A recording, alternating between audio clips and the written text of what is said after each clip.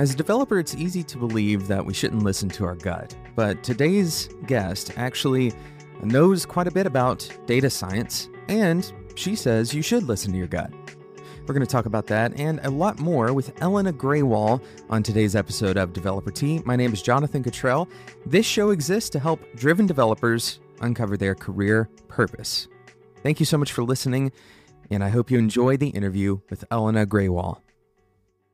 Elena, welcome to the show. Hi, Jonathan. Thanks so much for having me. I'm excited to be here. I'm excited you're here as well. And for full transparency for our listeners, this is the third time around that we've pressed the record button.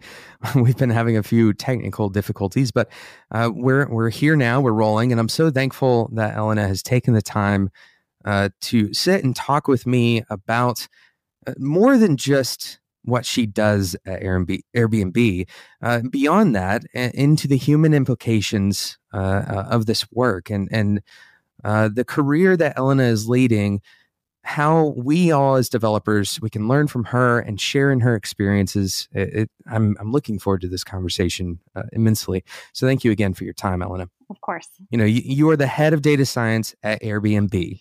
I'd love to know, can you kind of explain what your personal mission is at Airbnb? What are you looking to accomplish in your career at Airbnb?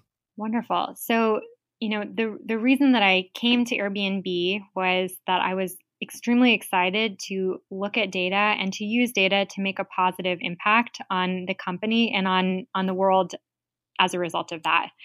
And, I love Airbnb's mission of creating belonging.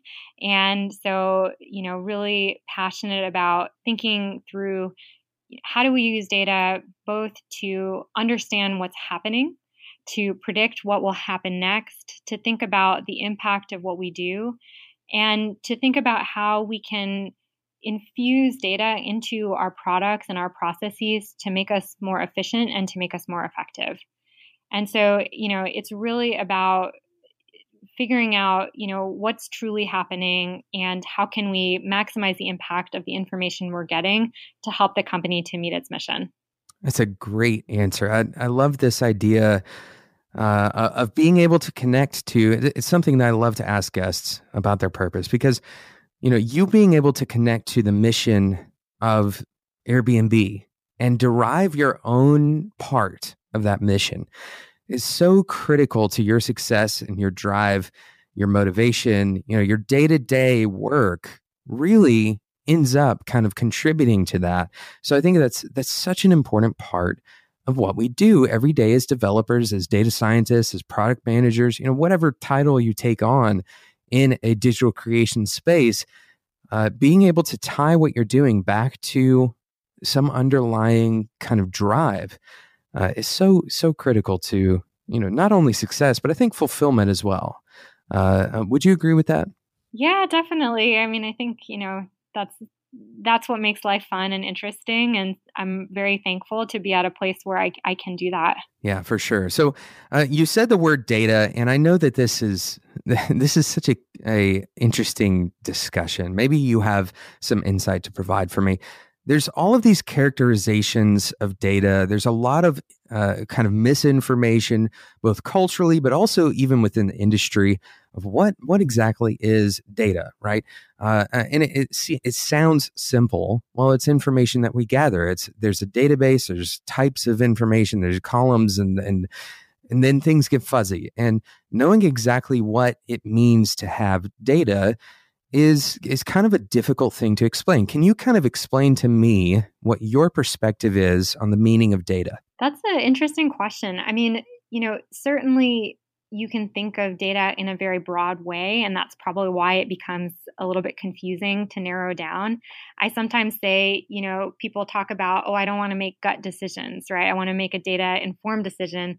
And my response is, well, maybe there's some data that your gut's picking up, right? That we haven't captured. And, that might actually have some data in there that it's not quantitative, it's not in our tables, but there's something that you've got there that you're channeling when you're making that statement. I think for data science in general, the data tends to be something that you can quantified in some way, right? And, it can be surveys, it could be clicks, it could be information that people express by their behaviors and by what they say they feel. And so I do think it actually can be pretty broad. And it's really more about what are you trying to do? That helps to inform what you might say is the data at hand. So, if you're trying to make a good decision about whether to launch a particular feature or not, then you might look at data points that are quantitative, looking at how people have used similar features in the past. You might look at data on whether people are saying that they want that feature or not. And, those are all data points that you could bring to the table. So I guess maybe that hasn't answered your question as neatly as you would like, but No, and that's a great answer. I mean, everybody's going to have a different answer for this because data is such a broad. I mean, if you really sit down and think about it, it kind of becomes a metaphysical discussion, right? Because it's not really one thing or another. It's it's how you use it. It's what you're doing with it that determines what it is. And so, I like a characterization that I read a while back, and that I actually think I saw on your Twitter timeline when I was preparing for the episode. You're going to remember what I should have said. No, I think it was someone else's characterization that you retweeted anyway. So, but it was the idea of the voice of the users at scale, right? The idea that, individuals are not abstracted away from data. They're contributing to data. The data is not this separate entity that big companies are generating out of the ether. It's actually coming from the activities and the intents and all of the ways that we observe the users. Whether for complete pictures or incomplete pictures, even still, all of that data is coming from that. So. Or a good portion of it is coming from that. So it's a very interesting perspective, I think. Right. I'm so glad that you read my Twitter feed. You totally nailed it. And it's funny because actually that is what we say here at Airbnb as well. Like that, I think that is actually a tweet from someone at Airbnb about how we think about data. Yeah, I think I remember it being from someone at Airbnb. And that's such a true and often forgotten statement. Again, because the cultural reception of what big data means feels very cold. It feels calculated. It feels kind of like, the bots are writing our movies and nothing is original anymore. And, all of these kind of dystopian perspectives on what it means to have a lot of data available. But in reality, what we're really doing is we're uncovering more of ourselves, and perhaps that's uncomfortable. Mm-hmm. Yeah, and sometimes it's interesting to think about what might be revealed when we do that. So it can certainly be uncomfortable. Yeah, for sure. So I do want to kind of take a step back, though, and we've gotten into this discussion on data, but first, to be interested in this at all may be considered an anomaly. Can you explain the moment where you feel like you went from, uninterested to suddenly this is the thing that you want to do in your career? Sure. Yeah, it's a great question. I don't know that I can point to a particular moment in time, but I can certainly point to around when it happened. And I would say it was actually after I started at Airbnb.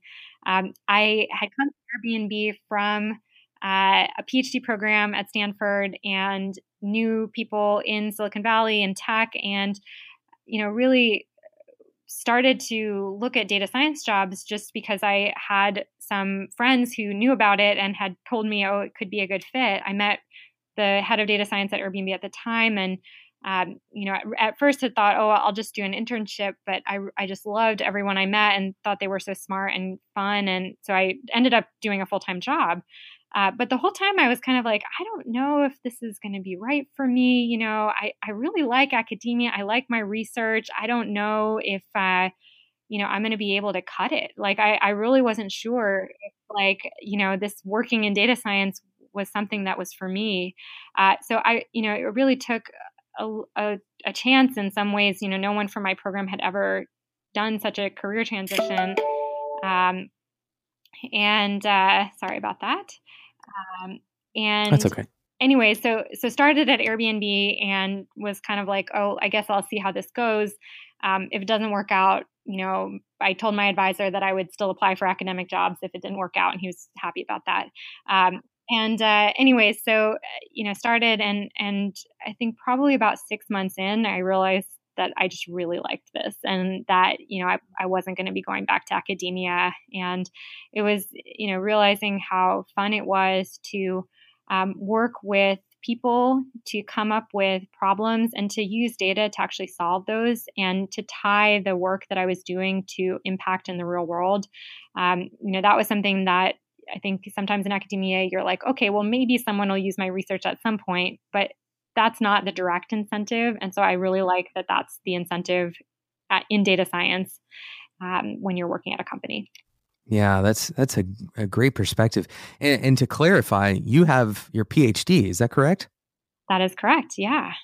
So a person that comes from this background of relatively deep academia and ending up in a role that is very much so a practical application of perhaps some of the things you were learning in academia. Did you study machine learning when you went to Stanford, correct? I did, yeah. So, I would say that throughout my life, I've been more interested in the problem to solve than any particular technique. And so actually, my PhD was in education, and I was interested in understanding social networks in schools. So, I saw that there were schools where, 50% of the students would be white, 50% might be minority, and it looked integrated. But then if you looked at the friendships, they were often highly segregated.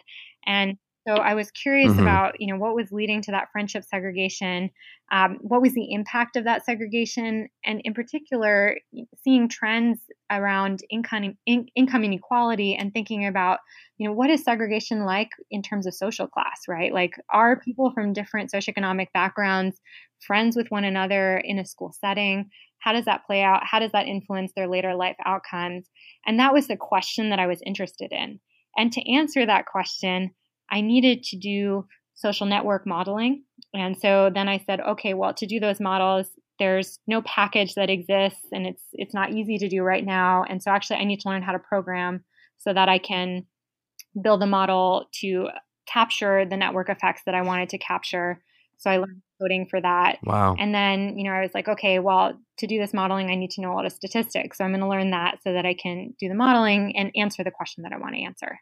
And so it ended up being this like amazing skill set for data science just by accident, because I had picked this question that I wanted to answer, and to answer it, I needed these skills.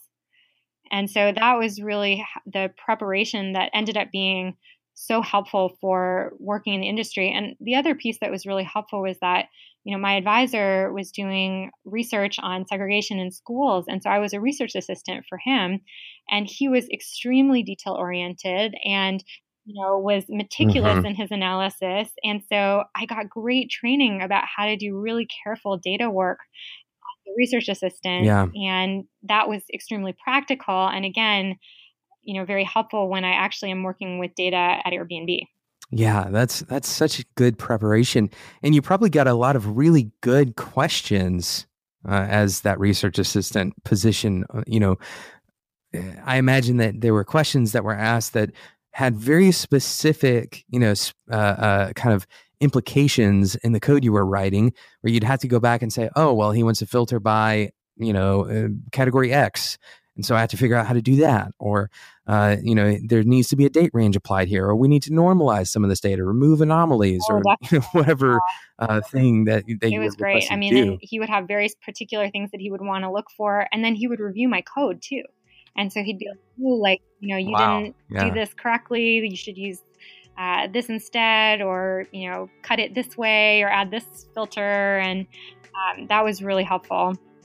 We'll get right back to the interview with Elena in just a moment, but first I want to thank today's sponsor, Linode. Linode has helped Developer Tea continue putting out these 3 episodes a week. We've always had this podcast offered for free to everyone who listens to it, and so I appreciate Linode's help in sharing these messages, allowing me to interview people like Elena, because ultimately, if this podcast ends up helping even one developer, then Linode is part of the reason that happened. If you found value in this podcast, then one of the people you should send a thank you card to would be Linode. They are allowing this thing to keep on going. So thank you to Linode for sponsoring today's episode. And Linode is offering you an excellent deal. You've probably heard about Linode's service offerings at this point. You can get started with just $5 a month on Linode. You can get a gigabyte of RAM for $5 a month. It's one of the cheapest things you can imagine buying for a business scenario. And don't be fooled. A gigabyte of RAM is actually enough to run a website on. It's not, it's not like you have to upgrade to be able to have anything useful. Like most beginning tiers on other services, many of them are kind of handicapped. They're not enough to actually run anything production on. A gigabyte of RAM is enough to run, for example, a content site on, especially if you're just running static content, which many developers, that's all you really need. You're going to, create a static site and you want to show off your portfolio. This is an excellent way to do it. $5 a month will get you there. But on top of that, Linode is providing you $20 worth of credit just for using the code DeveloperT2017. And of course, we're nearing the end of the year, so make sure that you listen to another episode if you're in 2018 to hear whatever that new code is going to be. And Linode is going to continue supporting DeveloperT into 2018 as well. And if you don't like what you're seeing, if you don't like the service, try it for 7 days and you get a money-back guarantee. Go and check it out, spec.fm/Linode. Use the code DeveloperT2017 at checkout, and you're going to get $20 worth of credit. That's 4 months on that 1 gigabyte plan. You don't have to use it on that. You can use it on any of Linode's services, any of their hourly services. Once again, that's spec.fm/Linode. Thank you again to Linode for sponsoring today's episode of Developer T. Wow. What a cool, back road entrance into this kind of illustrious endpoint of a career. It's very interesting. I myself, I got a master's degree. I didn't get all the way through my PhD. It's kind of a stretch goal for my life at some point, potentially. But it depends on what you're trying to do. Yeah, no, it's kind of a long term, like back in the back of my mind kind of thing. But it's kind of a seductive thing to stay in academia because you have this kind of wide open field, and there's very little that is depending on your research. It's most of the time is self-directed. As long as your the academic program is approving the research that you're doing, that you can kind of pursue the things that are interesting to you. And I think that developers would benefit from some of that attitude being brought into problem solving in their day-to-day work. Yeah, I mean, that's definitely true. And that's a lot of the benefits of a PhD program. I would say that one of the main benefits is also that ability to be self-directed, which, is something that is really what will help you to be successful in your career, is to kind of say, like, I'm on my own to figure this out, and I can do it, and I can learn new skills, and I can, do something that people haven't done before, which is really what you're supposed to do when you write your dissertation. So I think that's something that's really cool. Yep. In terms of like other skills, though, I do think like this is actually something that comes up a lot for aspiring data scientists, where people will say, "Hey, do I need to get a PhD to be a data scientist?" And my answer is always no. I mean, there are many people with PhDs who are data scientists, and I think that's correlation and not causation, because the people who select into a PhD program are often curious, are often interested in learning something new and technically oriented, and so that sets them up well for when they join a data science team.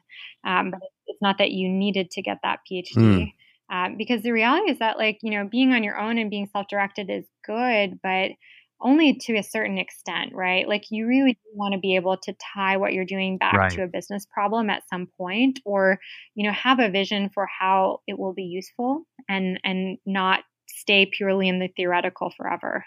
Yeah, definitely identify with that for sure. Because again, going back to your experience, it wasn't that you were trained as a, machine learning practitioner. That wasn't That wasn't the outcome of your PhD. You just happened to need those skills to accomplish the thing you were trying to accomplish. And this is another perspective that I'm a big proponent of, this idea of mission-driven development. Another way of thinking about it is purpose-driven development or project-driven development. The idea that your task is not, you're not in a bubble. And very often developers fail because of this perspective. But the idea that your task is, to itself, that it doesn't contribute to something. And more importantly for this conversation, that it doesn't contribute to an outcome, a specific outcome. Having the ability to understand, where am I in the chain of things, the chain of responsibility in this project? What is this piece of code, or what is this module, or what is this, algorithm? How is it contributing to what we're trying to do together as a team or as a company or even just as an individual? What is this thing actually going to contribute to the whole? Thank you so much for listening to today's episode of Developer Tea. Make sure you check out the second part of this interview with Elena. We actually had to do it on a different day. We had some technical difficulties towards the end of this interview that we cut because obviously it would be a little bit confusing for you to hear that. But we did continue the interview. We finished it up. And we had some really good discussion in the second part as well. So make sure you listen to that. If you don't want to miss out on that and future episodes of Developer Tea, then subscribe in whatever podcasting app you are using. There's tons of really good apps out there for listening to podcasts. And as it turns out, we're going to be on Spotify as well. So look for us on Spotify in the upcoming weeks. Another huge thank you to Linode for sponsoring today's episode and many of this year's episodes of Developer Tea. Head over to spec.fm/Linode to learn what you can get out of Linode's service offerings today. Thank you so much for listening, and until next time, enjoy your tea.